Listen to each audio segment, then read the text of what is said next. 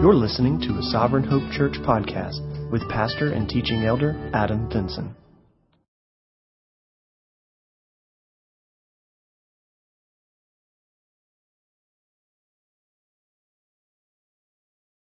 If you've got somebody who says they're going to do something, but you're a little hesitant, unsure if they're really going to follow through with it, you may say, will you promise to do that? Will you give me some kind of assurance that you're going to follow through with this? And the reason for that is because you doubt, you're hesitant in believing that they really will do it. And so that person may promise to do it. Then there's other times when you promise somebody that you're going to do something, not to make sure that you're going to do it, not to keep yourself from changing your mind about doing something, but to give assurance to somebody that you will do it. And that's what God gives covenant for. It's not to bind him to do something in case later down the road he changes his mind. Instead, it's a sign of encouragement to us that I'm going to do this. I was going to do it whether I promised it or not. There are things that, in interacting with each other, there's things that I would do regardless if I promised to do it to you or not, or for you or not. But sometimes that assurance of promise is meant simply for the person to feel relieved that, okay, you're going to come through for me.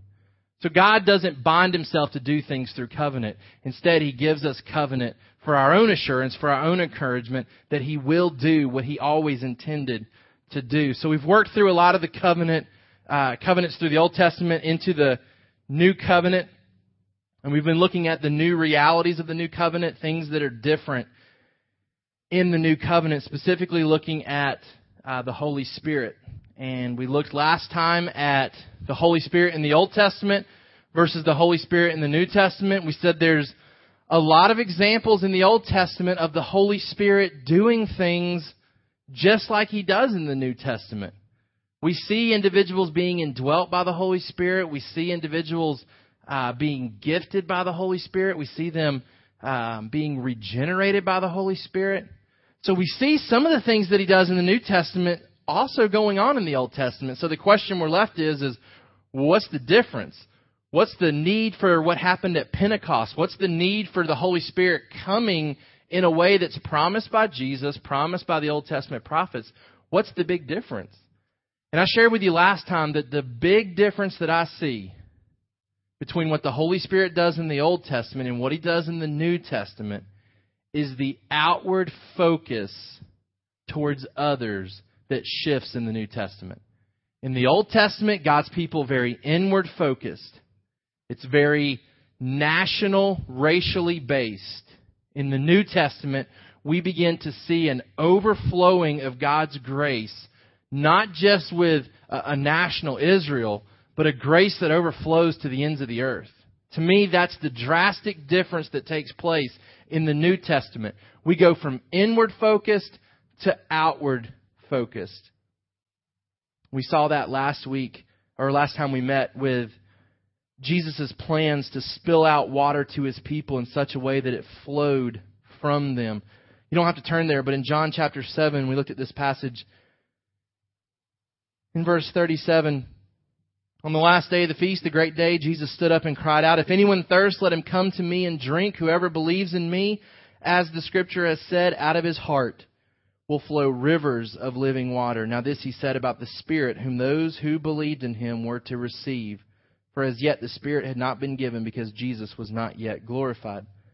So we see even in John's Gospel the reference to the idea of Jesus sending the Spirit with the intentions of these living waters spilling out beyond themselves. And I believe that's the major difference. We said in the Old Testament there was a continual dripping of the Holy Spirit that sustained the people of God.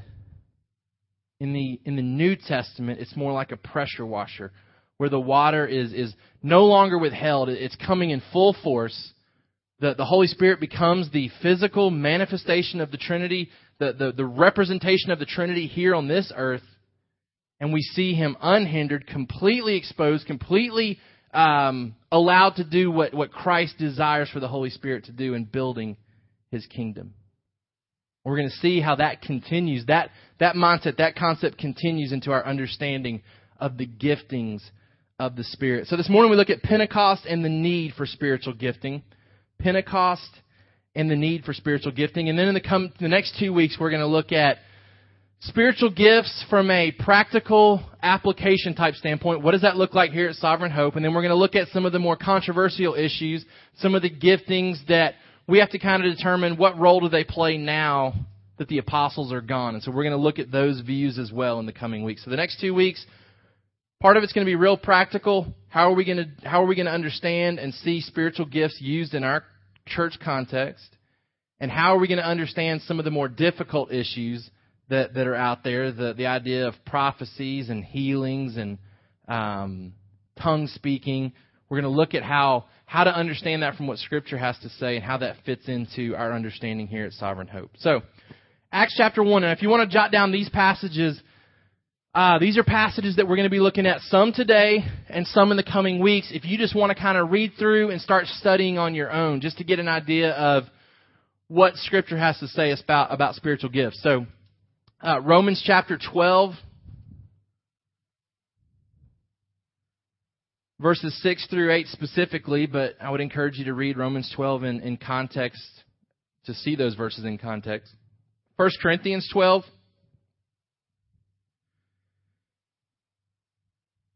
Ephesians 4, 11 and 12. And then 1 Peter 4, 10 through 11.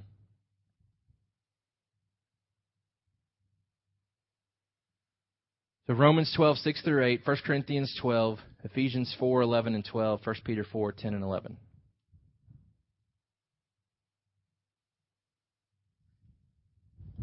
All right, we begin by looking at the coming of the Holy Spirit.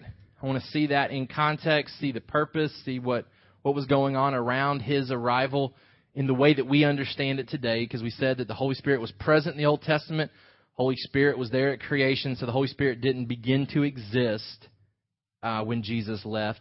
But Jesus did say, if I leave, then the Comforter will come. So there was an aspect, an idea of the Holy Spirit coming in a way that He had not previously been with God's people.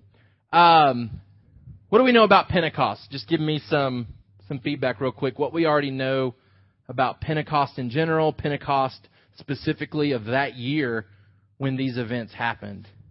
Any already existing knowledge that we have about Pentecost?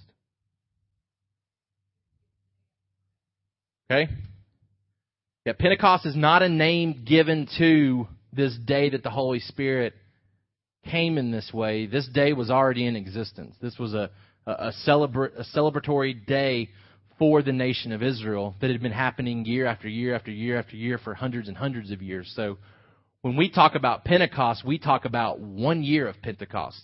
Not Pentecost was not confined to this one time. This is something that was a yearly celebration. 50 days after the Passover, what happened in Egypt? What else?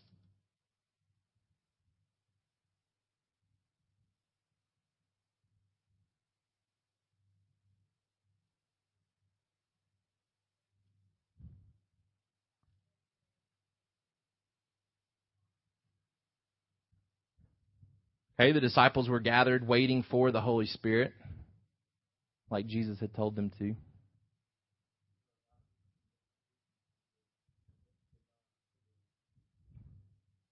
Okay, there were a lot of out-of-town guests in Jerusalem for this celebration, which is significant.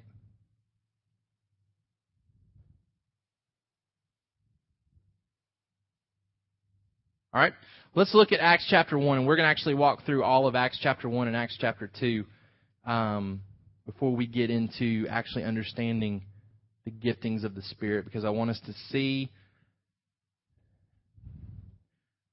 what Scripture has to say, hopefully without preconceived notions and ideas, because it's very easy to come to these texts already wanting them to say what we want them to say, kind of thing, from both ends, both from the charismatic standpoint and from the non-charismatic standpoint. Pentecost is a festival that took place 50 days after Passover. What was significant, though, about 50 days after Passover? It wasn't just, hey, remember Passover? That took place 50 days ago. Let's celebrate that. That'll be good. No, like there was a reason for the celebration. What took place 50 days after Passover?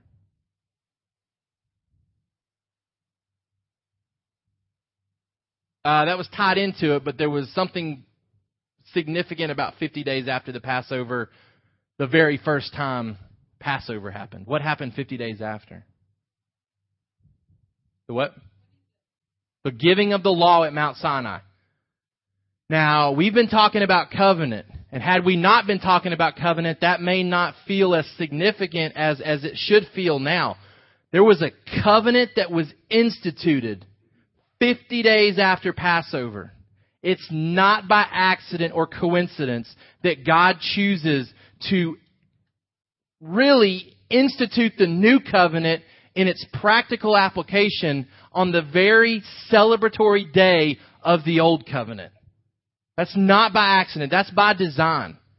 Everybody's there to celebrate the Mosaic covenant, the giving of the law. And now we're introducing a new covenant where the law is fulfilled. Christ has come. Christ has accomplished. It's not by accident that God chooses this day. God could have chosen any festival that He wanted to. He could have chosen Passover to bring the Holy Spirit, but He doesn't. He chooses to kill His Son on the very day that the Passover lamb was to be killed. It was in the context of understanding that we need salvation from death. That the death angel is coming, that death is coming as a consequence of sin and rebellion, and it's only by the blood of a perfect lamb that can spare us from that wrath. It's not by accident that Jesus is slaughtered on the cross in that context. And it's certainly not by accident that God brings the Holy Spirit in the context that we understand Him today on the day that they would have celebrated the old covenant. That's significant. A festival celebrating the giving of the law 50 days after Passover. I think God chooses Pentecost as the timing for the giving of the Holy Spirit for this very reason. He wants to change the mentality of His people. That you now live in a new covenant where things happen differently. Acts chapter 1, verse 1. In the first book, O Theophilus, I have dealt with all that Jesus began to do and teach. What's the first book he's talking about? Gospel of Luke. Okay, so Luke continues to teach Theophilus about Jesus and his kingdom until the day when He was taken up after He had given commands through the Holy Spirit to the apostles whom He had chosen. He presented Himself alive to them after His suffering by many proofs, appearing to them 40 days and speaking about the kingdom of God. And while staying with them, He ordered them not to depart from Jerusalem, but to wait for the promise of the Father, which He said, "You heard from me, for John baptized with water, but you will be baptized with the Holy Spirit not many days from now." So when they had come together, they asked Him, "Lord, will you at this time restore the kingdom to Israel?" He said to them, "It's not for you to know times or seasons that the Father has fixed by His own authority. But you will receive power when the Holy Spirit has come upon you, and you will be my witnesses in Jerusalem and in all Judea and Samaria and to the end of the earth." Now, I'm not making this up about the difference in the Holy Spirit in the New Testament and the Old Testament. Jesus is communicating what the difference is here. He doesn't say, look at it again, verse 8. "But you will receive power when the Holy Spirit has come upon you, and you will be able to perform miracles and healings." He doesn't say that. He doesn't say, "But you will receive power when the Holy Spirit has come upon you, and you will speak in tongues." He doesn't say that either. That's not the point of emphasis in Acts chapter 1 and 2. He also doesn't say, "But you will receive power when the Holy Spirit has come upon you, and you will get the gift of administration." That's not the point of emphasis. And sometimes we want to harp on the minor details of the gifting of the Spirit, and we miss the overall purpose of the Holy Spirit coming. Notice He also doesn't say that when the Holy Spirit comes, you'll start to be regenerated, that you'll start to persevere, that the Holy Spirit will start to guide you. Like, I believe those things were already happening, and we saw them happening in the Old Testament, maybe not to the fullest extent that we now see them in the New Testament, but even those things aren't emphasized by Jesus. He doesn't say, "Hey, wait before you go do anything because you need the gift of administration or the gift of evangelism." He doesn't say, "Wait because you guys need to be regenerated because you're not even saved." He doesn't say, "Wait because you need the Holy Spirit to persevere."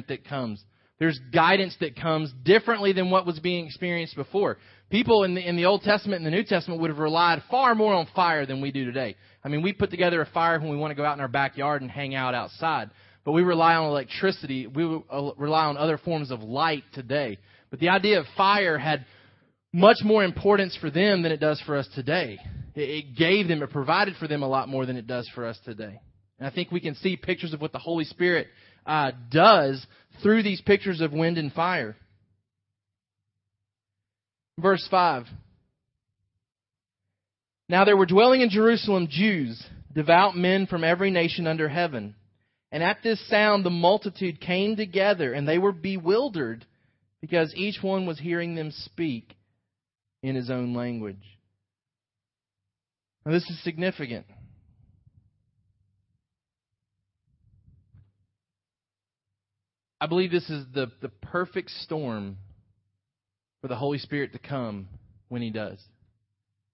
Jesus has already communicated to the disciples, we've got to get the gospel out. We've got to get the gospel to Jerusalem, Judea, Samaria, the ends of the earth. You're talking about 100 people, a few hundred people max to even carry that commission, specifically given to these 12. And the task would be very overwhelming. The thought of how in the world are we supposed to get the gospel? I mean, imagine if we gathered a couple of hundred people here this morning and there were no other believers on this earth, or there was information that no other people on this earth had, and I said, okay, we've got to get this information to everybody. We would look at that and we would say, are you serious? Like there's an unbelievable amount of people on this earth. How are we supposed to get this information to a bunch of people that don't have it? Jesus says that I'm going to go with you. I'm going to empower you to do this. And then Jesus comes through with that empowerment. He doesn't just entrust it to these individuals to start some kind of movement out of Jerusalem. He brings the world to Jerusalem. See, the Jewish people had been scattered from Old Testament disobedience, and some of them had never come back to their land. They had just set up shop and stayed. So through the different captivities, the Babylonian captivity, there were Jewish people that were dispersed, but they hung true to their religion. And they would journey back to Jerusalem for celebrations like the Passover, like Pentecost. They would make that trek, they would make that journey back home, even though their home was now somewhere else. Many of these people would have been raised from birth in these other places. They'd never actually lived in the Promised Land. But their moms and dads had taught them to return to the Promised Land to celebrate the God that they worshipped. So now you have people from all over the world coming to Jerusalem on the very day that the Holy Spirit comes upon God's people. This isn't by accident. This is the absolute perfect setting for the Great Commission to go out quickly in the way that Jesus had communicated to His people. The perfect storm for sending the gospel out in a massive effort. Jesus has already communicated in Acts 1:8 that gospel advancement is the major thing that He's concerned about. It's the main thing that they were waiting on. It's the major change that happens when the Holy Spirit comes here. It says that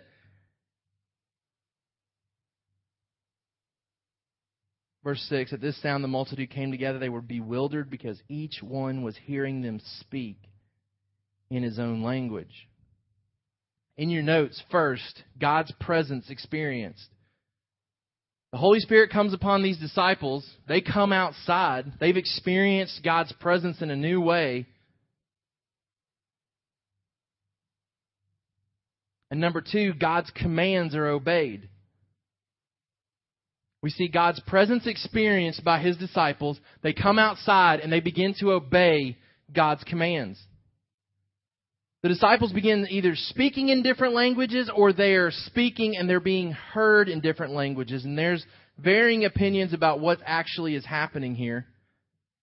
Whether the disciples were actually speaking in different languages. Was the miracle the aspect of the speaking, or was the miracle the aspect of the hearing? I'm not sure that it really matters in the overall context of what's important here. What's important is that these people heard what they were saying in a language they could understand. They came to this city to celebrate something, speaking a language that people in this area wouldn't have spoke. And some of you have been to other countries before, and it's difficult to communicate, but you can go to other countries and experience other countries and not be able to speak that language. So it's not out of the ordinary for us to think about these people coming to Jerusalem to celebrate something and speaking a language that everybody else didn't speak. A lot of us have experienced countries in that way. It's difficult. You can figure out a way to communicate. You can figure out a way to get around. You can find people in that country typically that speak English. These people come and they're astonished that these normal people are speaking their language and they're understanding it in their language.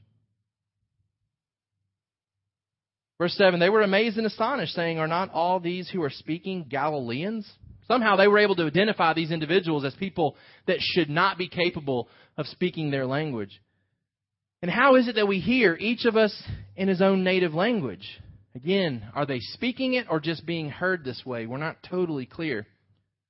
Parthians and Medes and Elamites and residents of Mesopotamia, Judea and Cappadocia, Pontus and Asia, Phrygia and Pamphylia, Egypt and the parts of Libya belonging to Cyrene, and visitors from Rome, both Jews and proselytes, Cretans and Arabians, we hear them telling in our own tongues the mighty works of God.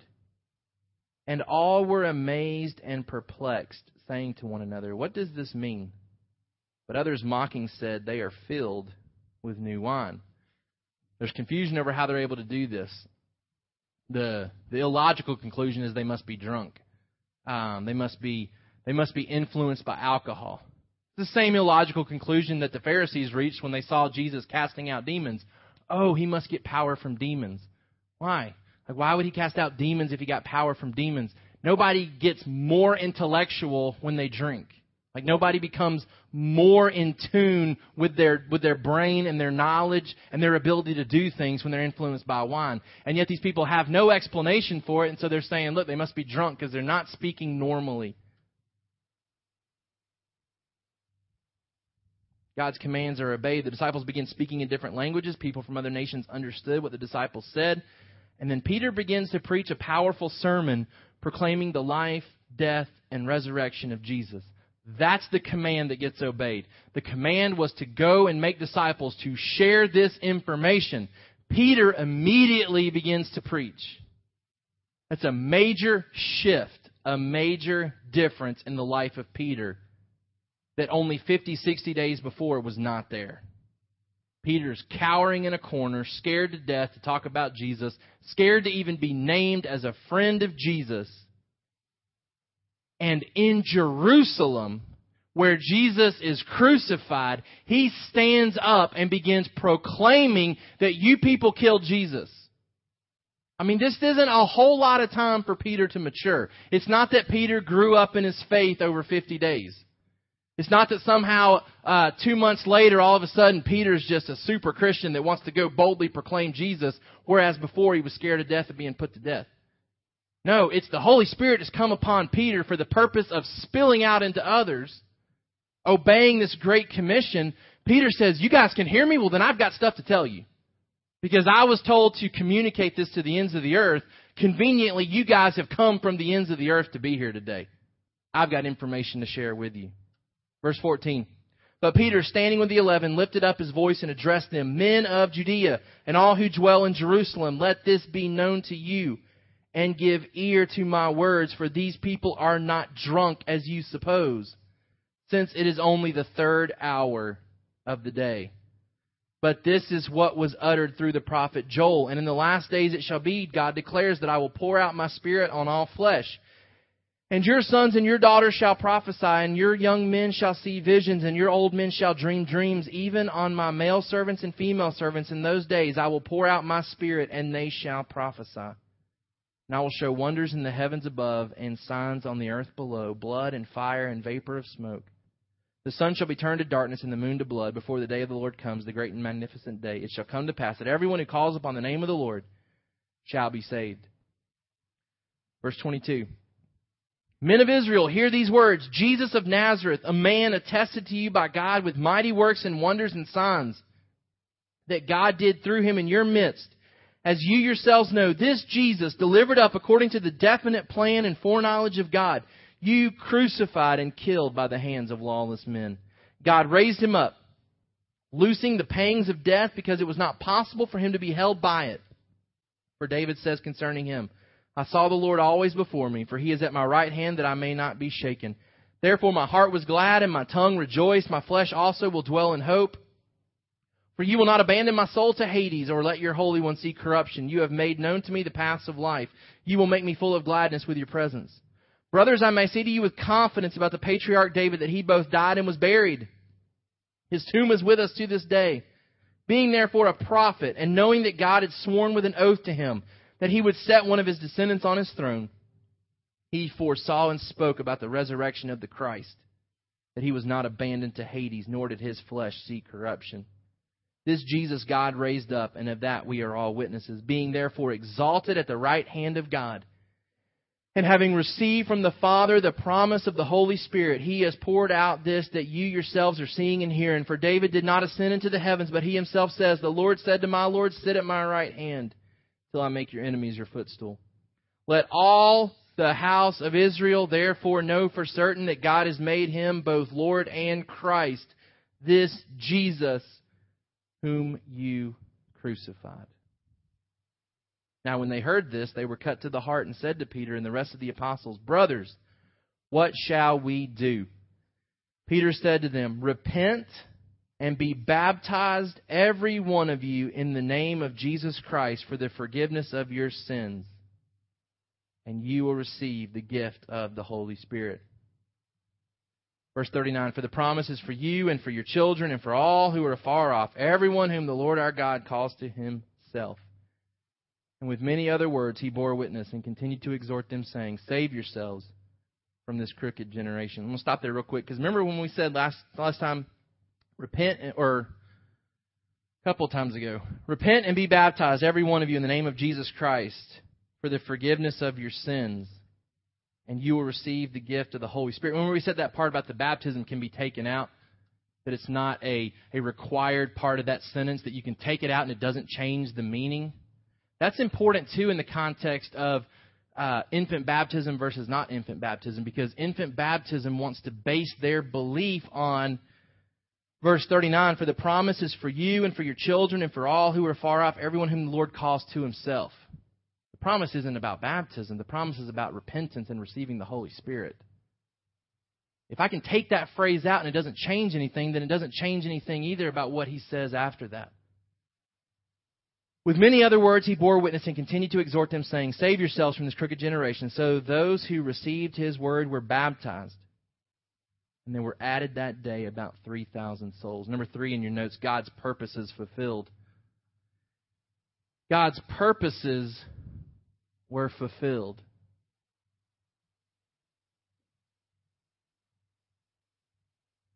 God sends his presence. He promised it in the Great Commission, I'll be with you. God's commands are obeyed. Make disciples, share the gospel. God's purposes are fulfilled. People respond. People respond to this sermon by Peter.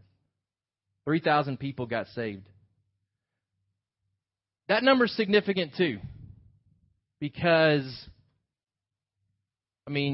later on we see that Peter preaches again and even more than 3,000 get saved. So why 3,000 on this day? I think it's significant because when the law was given and the people of Israel rebelled, they set up a calf, they worshipped a false god, 3,000 people were killed. They were there to celebrate Pentecost. They were there to celebrate the law.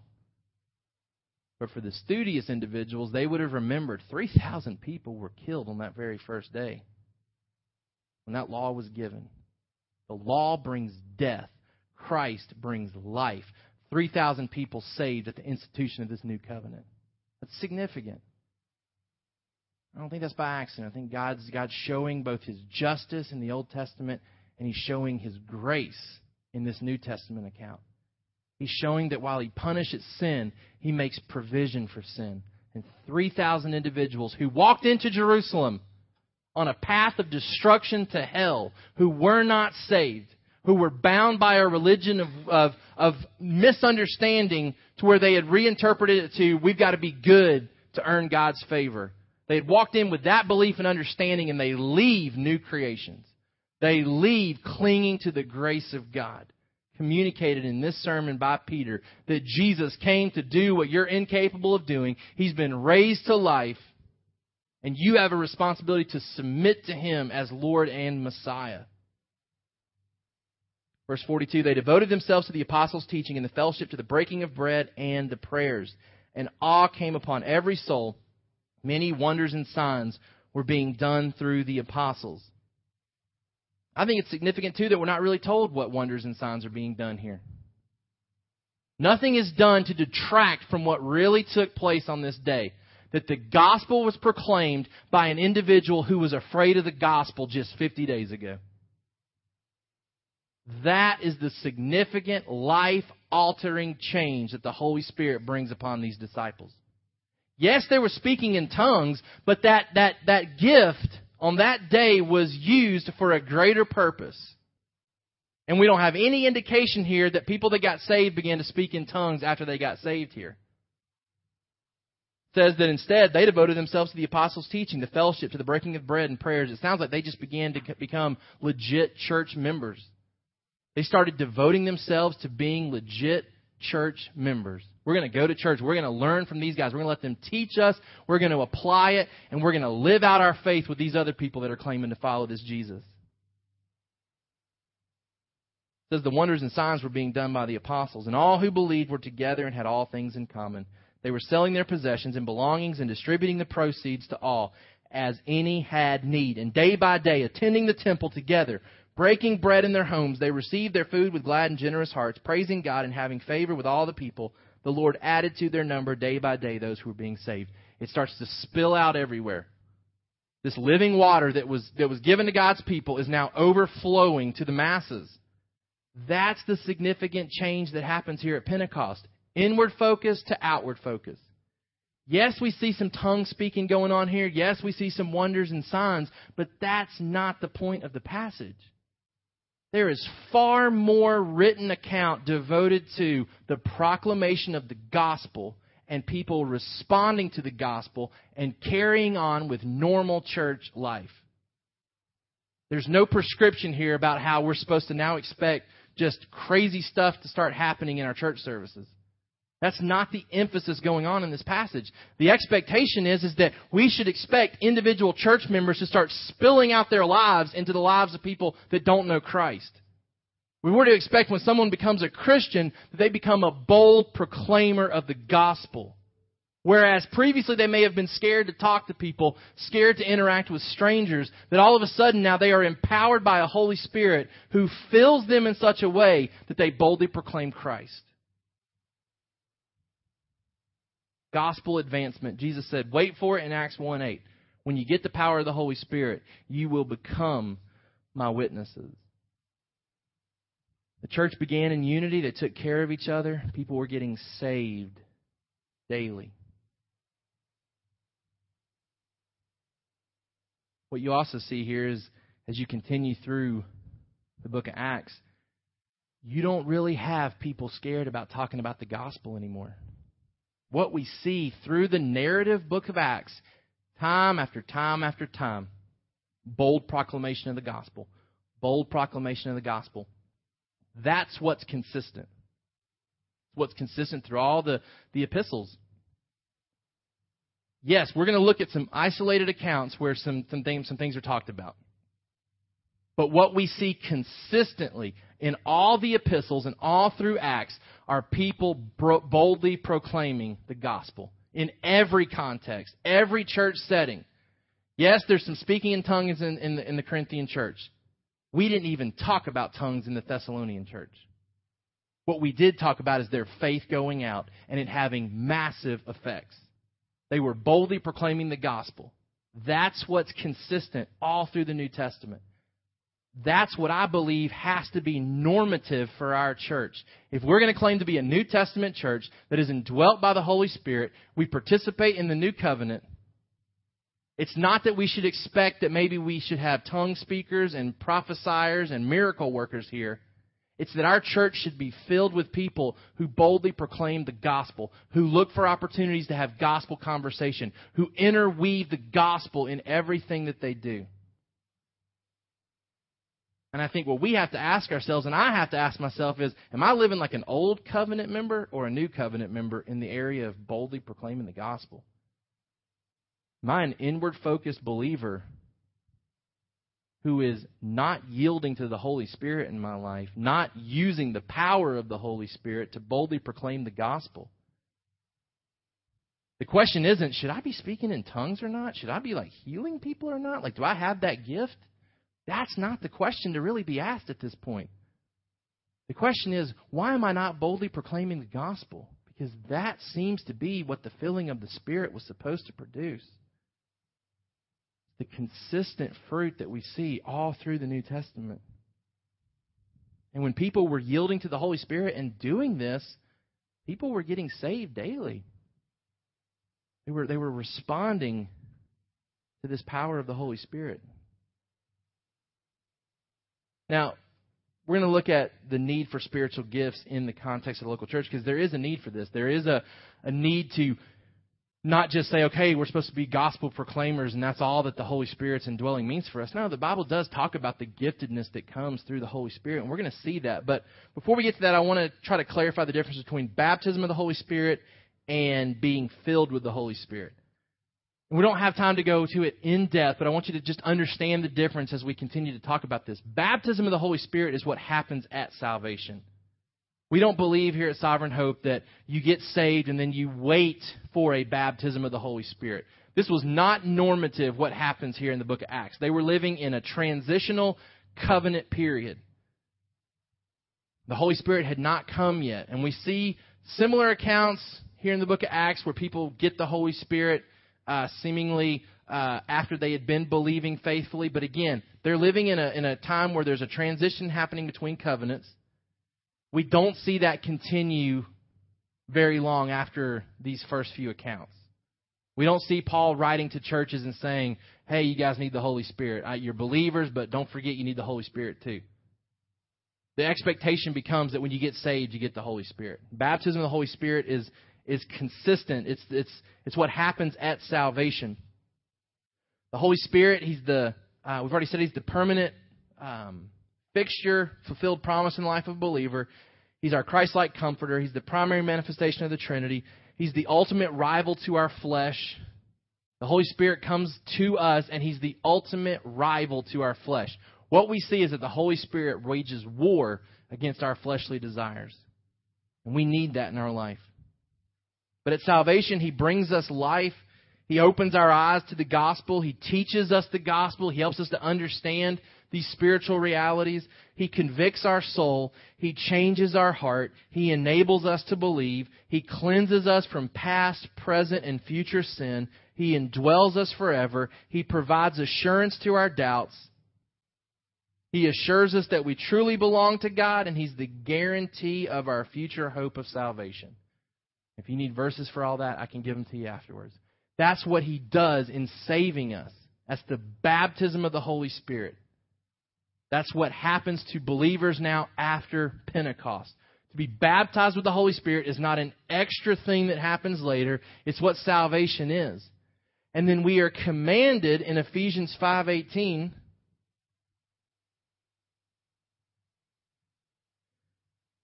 do not get drunk with wine, for that is debauchery, but be filled with the Spirit. We are commanded to be filled with the Spirit regularly. This is something that we are to do. Baptism of the Holy Spirit happens to us. Being filled with the Spirit is something that we're to seek. It's a command. And it doesn't mean that we seek more of the Spirit. It's not that we need an extra dose of the Holy Spirit. What it means to be filled with the Spirit is to allow the Spirit to possess more of us. Not for us to possess more of the Spirit. Nobody's lacking the Holy Spirit in this room. The only thing lacking is how much of us we are yielding to the Holy Spirit. Being filled with the Holy Spirit is us allowing the Holy Spirit to possess more of us, yielding to what he desires for our life, not yielding to our flesh. Walking in the Spirit so that we don't gratify the desires of the flesh. So as we continue to move on, if we're talking about baptism of the Holy Spirit, we're talking about salvation. If we're talking about being filled with the Spirit, we're talking about your biblical responsibility to yield to the Spirit's work in your life, to allow the Spirit to possess you, not for you to try to grasp hold of some extra experience of the Holy Spirit that you're lacking. Some churches teach that. There's no evidence for that in Scripture. Holy Spirit indwells us fully as believers. But we're now to be filled with the Spirit by yielding to his control in our life. All right, the need for spiritual gifts, and we'll just kind of introduce this today, and then we're going to look more extensively at spiritual gifts in the coming weeks. What is a spiritual gift? Number one, it's any ability any ability empowered by the Holy Spirit, any ability empowered by the Holy Spirit and used in ministry for the church. Any ability empowered by the Holy Spirit and used in ministry for the church. That's Wayne Grudem's definition. A simpler definition, number 2, a God-given ability for service. A God-given ability for service. Now, there's disagreement amongst theologians as to, are these natural talents that are given to us at birth? Are they supernatural talents that strictly come at salvation? I don't think Scripture is real clear about this. If I had to say what's the main idea, is I believe that what's being communicated in the New Testament is use your talents, your abilities, and your gifts in ministry to the church for the proclamation of the gospel. If you got them at birth, so be it. If you feel like you have new talents and abilities that came after salvation, that's fine too. We'll take those abilities as well. Let's just use them for the furtherance of God's kingdom. Again, Scripture talks about this stuff, but it's not the primary focus of what's happening in the New Testament. We don't get extensive teaching on this stuff. And because of that, I think we have to minimize the amount of importance we place on it. Meaning, it's a shame that there are divisions in evangelical churches over spiritual gifts. There are churches that put way too much emphasis on it, that the New Testament doesn't seem to put emphasis on. There are obviously other churches that are terrified of this and completely stay away from it completely. We want to be a happy medium in the middle there. We want to acknowledge that Scripture talks about this stuff. But we also want to acknowledge it doesn't talk about it a whole lot. So we're going to talk about it, but we're not going to allow it to dictate what our church is. Our church has to be known for proclaiming the gospel, not for the spiritual gifts it believes in. We don't have churches in the New Testament known for their tongue speaking. They're known for their proclamation of the gospel. That's the major shift in the New Covenant. It's not that they had abilities to do miracles and wonders and signs. That was not the point of emphasis. The point of emphasis was people were getting saved daily. Some of those things were being used in some churches, but overall, it was all about the gospel being shared. Number 3, if you want to spell this Greek word out, charisma, charisma. This is where we get the term charismatic from. It simply means, when it talks about spiritual gifts in the New Testament, this is the word that's used. It simply means grace gift, or a gift of grace. So when we talk about spiritual gifts, we have to be reminded that it flows from God's grace. Any ability and empowerment comes from the Holy Spirit. That's why the disciples had to wait for it.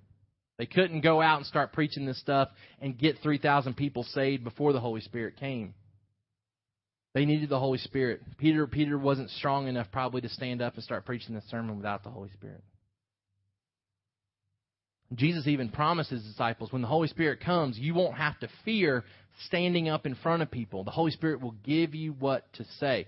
It's not long after this sermon that Peter is presented before difficult councils that want to kill him and his friends, and he's boldly proclaiming truth.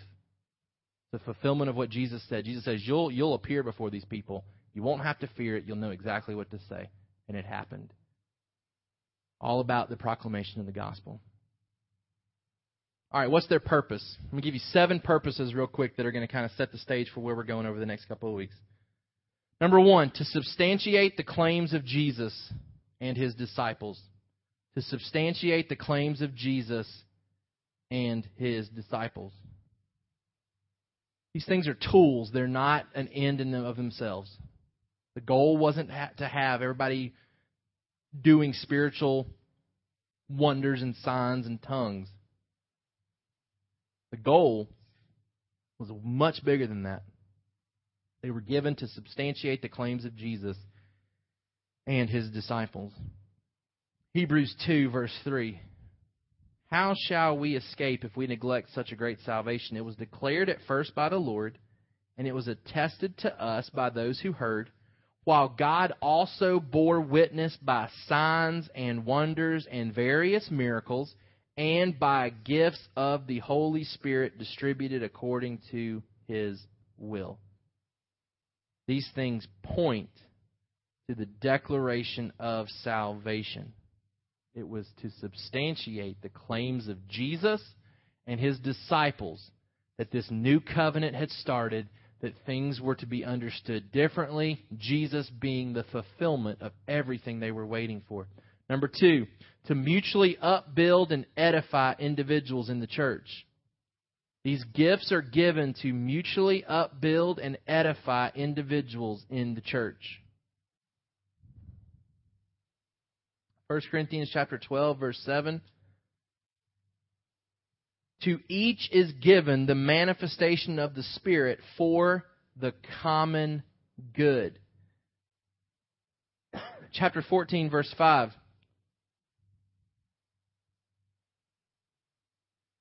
Now I want you all to speak in tongues, but even more to prophesy. The one who prophesies is greater than the one who speaks in tongues, unless someone interprets, so that the church may be built up. The goal, again, being the uplifting, the upbuilding of the church. In verse 12, so with yourselves, since you are eager for manifestation of the Spirit, strive to excel in building up the church. Verse 26, what then, brothers, when you come together, each one has a hymn, a lesson, a revelation, a tongue, or an interpretation. Let all things be done for building up. In Ephesians 4, verse 7, but grace was given to each one of us according to the measure of Christ's gift. Therefore it says, when he ascended on high, he led a host of captives and gave gifts to men. In saying he ascended, what does it mean? But that he had also descended into the lower regions of the earth. He who descended is the one who has also ascended far above all the heavens, that he might fill all things. And he gave the apostles, the prophets, the evangelists, the shepherds and teachers to equip the saints for the work of ministry, for building up the body of Christ until we all attain to the unity of the faith and of the knowledge of the Son of God, to mature manhood, to the measure of the stature of the fullness of Christ. This is why I believe we've got to move in the direction that we're trying to go with our accountability groups. It's a false assumption to think that any amount of elders in this church can do all the work of the ministry. Because as we're going to see, we are all gifted, and we're not all gifted the same, and nobody has all of the giftings of the Holy Spirit. They are distributed according to the will of the Holy Spirit. And to think that 1, 2, or 3 individuals in this church can handle every aspect of the church, can handle all of the encouragement, all of the counseling, all of the discipleship, it's a false assumption, and it's not biblical. And we have to fight this as leadership. We have to fight the tendency to want to hang on to things and say, we should probably handle that one. Like that's probably something that we need to take care of. Now, obviously, we've got to use discernment because there are things that we've got to handle as shepherds and overseers of this church. But we've also got to entrust that the same Holy Spirit indwells you, that He's gifted you, that you're not just rookie Christians that have a lot to learn, that you have been gifted. Now, we have a responsibility to equip you and show you how to use your giftedness. There's training and instruction that has to take place. But the end goal is that we have to equip you to do the work of the ministry, or else we get burned out and we quit and this church closes up. Because that happens all the time. Pastors say, enough's enough, I'm done. I've been doing this for 13 years. I've invested everything I have. I've been trying to do it all, and I got to get out of here. I got to take a break. I posted an article in the city this morning that I want you guys to read. It talks about the Superman pastor fails. Because the Superman pastor, Superman elders think they can do everything. They try to do everything. They try to live up to the expectation that they should be doing everything. And they end up stop doing anything. And they walk away and they say, enough's enough. I got nothing left. My tank's empty. In teaching on this, it's not just to satisfy your curiosity. Why don't we speak in tongues and why don't we work miracles? The end goal is to equip you to help you see that you are gifted and empowered by the Holy Spirit to partner in this church for the proclamation of the gospel and the building up of each other, for you to use the talents and abilities and gifts that God has given you to encourage those that are sitting next to you today. That's where we have to go with this. Number 3, to disperse responsibility from leaders to members. To disperse responsibility from leaders to members. We've already looked at Ephesians 4, Acts chapter 6, verse 3.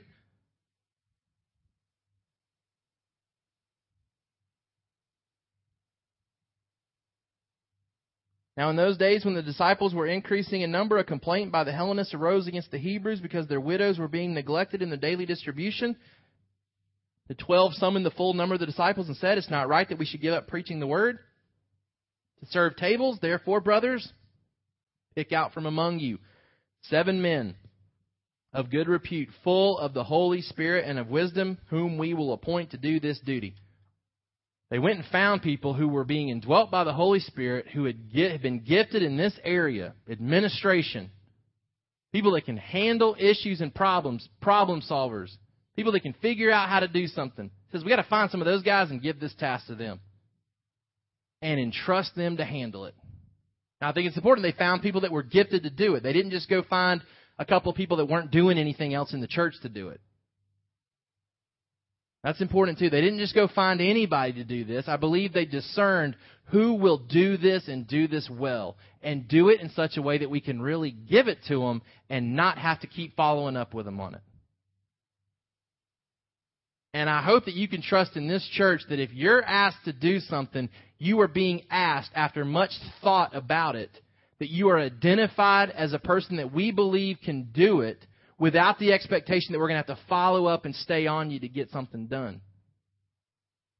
That in asking you to serve in this church, we want to be leadership that can identify people who would do good at something, that can be entrusted with something in the same way these people were. We want to identify people who are full of the Spirit, who are capable of doing things like this, and being able to pass it off, trusting that you've been gifted by the Holy Spirit, you've been equipped and gifted to do things like this. To disperse responsibility so leaders don't get burned out. Number 4, to serve others. To serve others, Romans 12.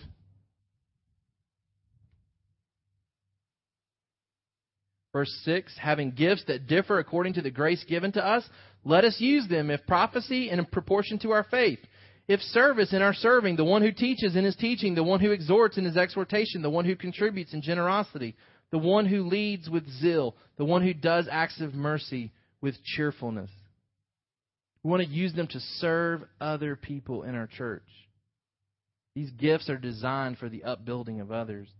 Number 5, to advance the gospel until Jesus returns. These giftings, these things that we're talking about in the next couple of weeks, they are designed to advance the gospel. That is what we have to be about. Verse 7 of 1 Corinthians 1, so that you are not lacking in any gift as you wait for the revealing of our Lord Jesus Christ. Paul says you're not lacking in anything that you need to accomplish everything that Jesus gave you to do before He comes back. He has gifted us to fulfill the Great Commission, the commission that He said would be fulfilled before He came back. Number 6, to glorify Christ. These gifts are meant to glorify Christ, not to glorify man. We know from Jesus' own mouth that the Holy Spirit comes to point people to Him, not to point people to the Holy Spirit. One error that we see in churches that highlight the giftings of the Spirit is that the Holy Spirit oftentimes gets more attention than Jesus Christ in those churches. And that's not what the Holy Spirit's there for. The Holy Spirit is not there to draw attention to Himself. The Holy Spirit, anything that He chooses to do in the church is not to make a name for Himself. It's to make the name of Christ larger, bigger.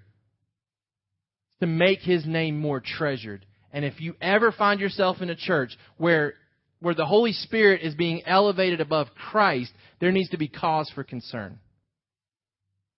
Not because the Holy Spirit isn't special and unique and awesome and deserves to be praised and talked about, but because the Holy Spirit, that's not His purpose. And that comes from Jesus. So if there's more attention being placed on the Holy Spirit than Jesus, then we've got a problem. And that's one issue that I find with those that lean more towards the charismatic mindset, is that I hear far more about the Holy Spirit when I discuss things with them than I hear about Jesus. Not that they don't love Jesus, not that they don't preach Jesus, but things seem to be far more about the Holy Spirit than about Jesus, and that's not what Jesus said would happen.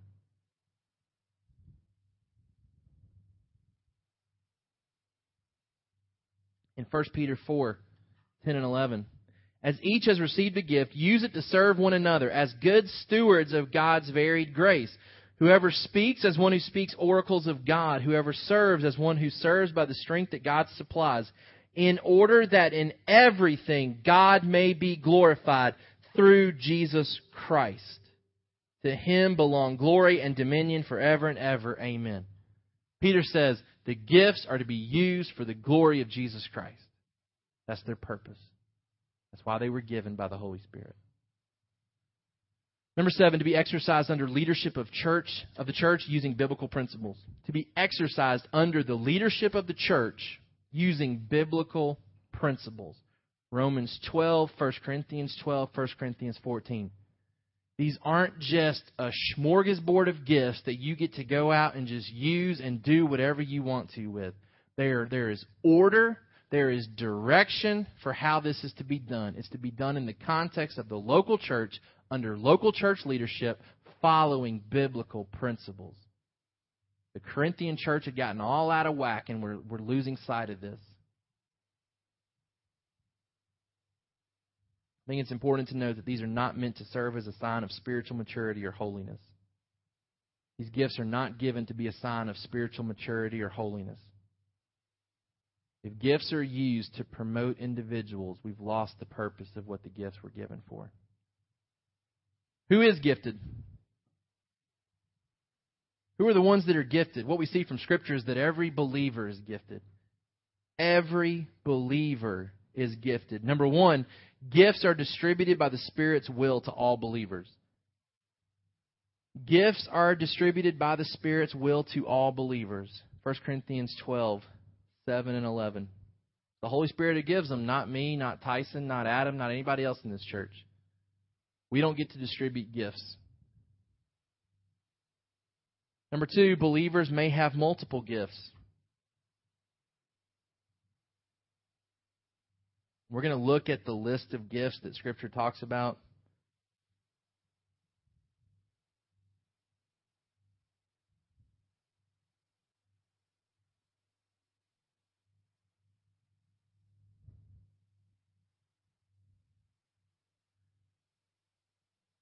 While believers may have multiple gifts, they don't have all the gifts. No believer is fully gifted by the Spirit where he doesn't need somebody else.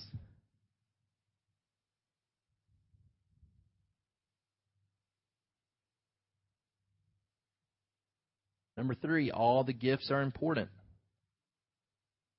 which makes every individual church member important. You don't get to sulk and claim that I'm not needed here. These people don't need me. I don't have anything to offer. Scripture presents to the contrary. And then number 4, no gift is possessed by everyone. I think we already said that. No, sorry, this is different.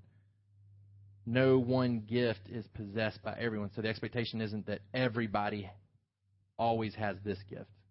So not everybody has all the gifts, and not everybody has one gift that's the same for everybody. Does that make sense? Okay.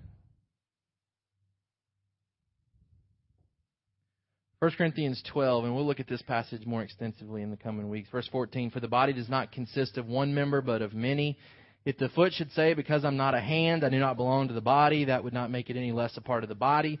If the ear should say, because I'm not an eye, I do not belong to the body, that would not make it any less a part of the body. This is talking about don't be disappointed because you're not gifted like somebody else. The whole body were an eye, where would be the sense of hearing? The whole body were an ear, where would be the sense of smell? But as it is, God arranged the members in the body, each one of them as He chose. If all were a single member, where would the body be? As it is, there are many parts, yet one body. The eye cannot say to the hand, I have no need for you. So the first aspect of that passage deals with, don't be the guy who wants to be everybody else. Recognize your uniqueness, that you've been gifted, you have a part to play in this local church. The next part is, don't be the guy that says, well, we don't need that guy. Like, we've got this person who's awesome, we got this person who's really gifted, always gung-ho, always ready, eager to do things. This person shows no initiative, shows no real abilities. If they walked away, we wouldn't be any the worse for it. This passage says, no. The eye cannot say to the hand, I have no need of you. Nor again the head to the feet, I have no need of you. On the contrary, the parts of the body that seem to be weaker are indispensable. And on those parts of the body that we think less honorable, we bestow the greater honor. And our unpresentable parts are treated with greater modesty, which our more presentable parts do not require. But God has so composed the body, giving greater honor to the part that lacked it. There may be no division in the body, that the members may have the same care for one another. If one member suffers, all suffer together. If one member is honored, all rejoice together.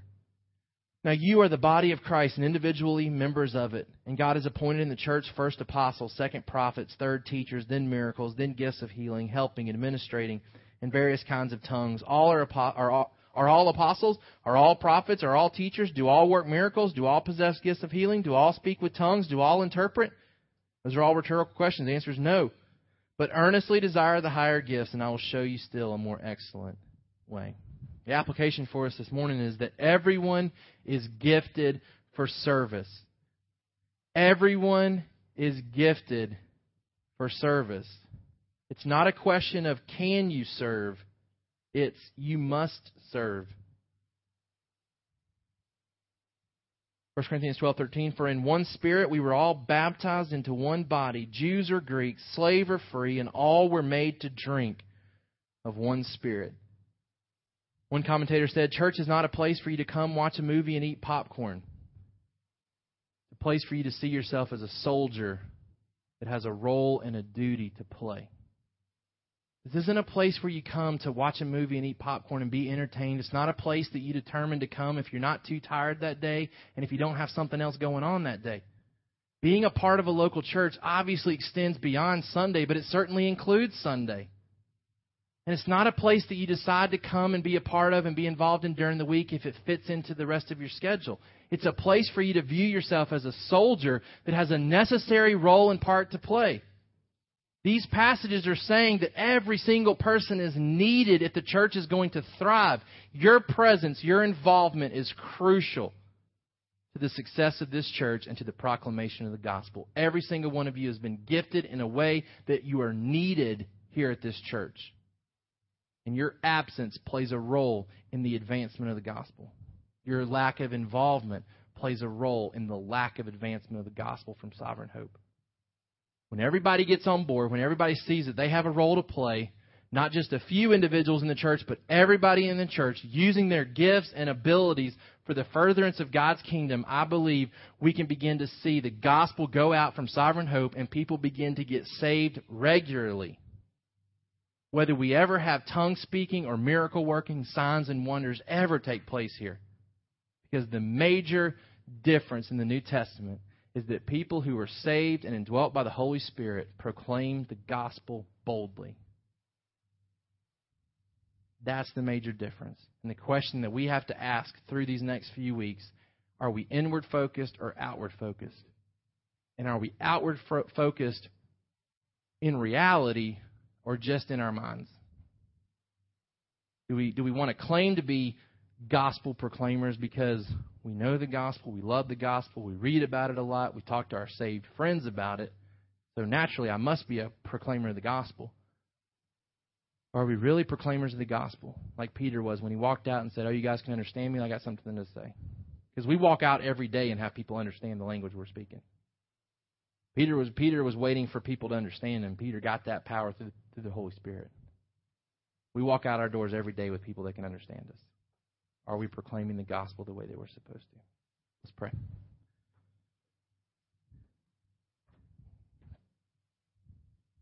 God, we're thankful for the truth of your word. And I'm thankful for what happened on that specific day of Pentecost 2,000 years ago. God, I'm thankful that you chose to teach us about the new covenant, even on the day that you chose to institute these things. God, I pray that we would see that the old covenant has passed away. The obligations of law keeping are no longer there. And no longer are we waiting for somebody to fulfill those obligations. No longer do we have to live with the mindset that sin has not been totally forgiven.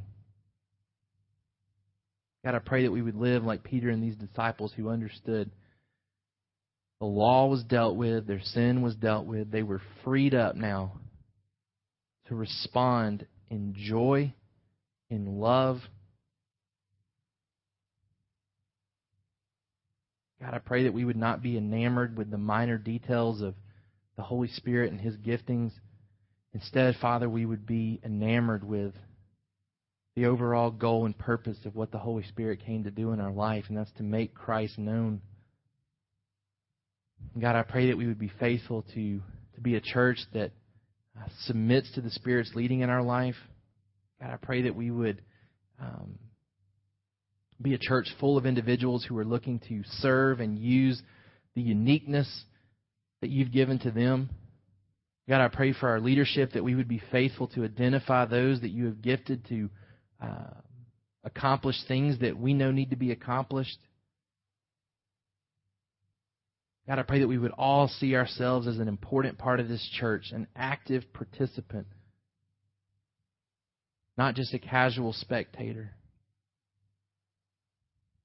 God, I pray that no one would say here that because I'm not that person, I'm not needed.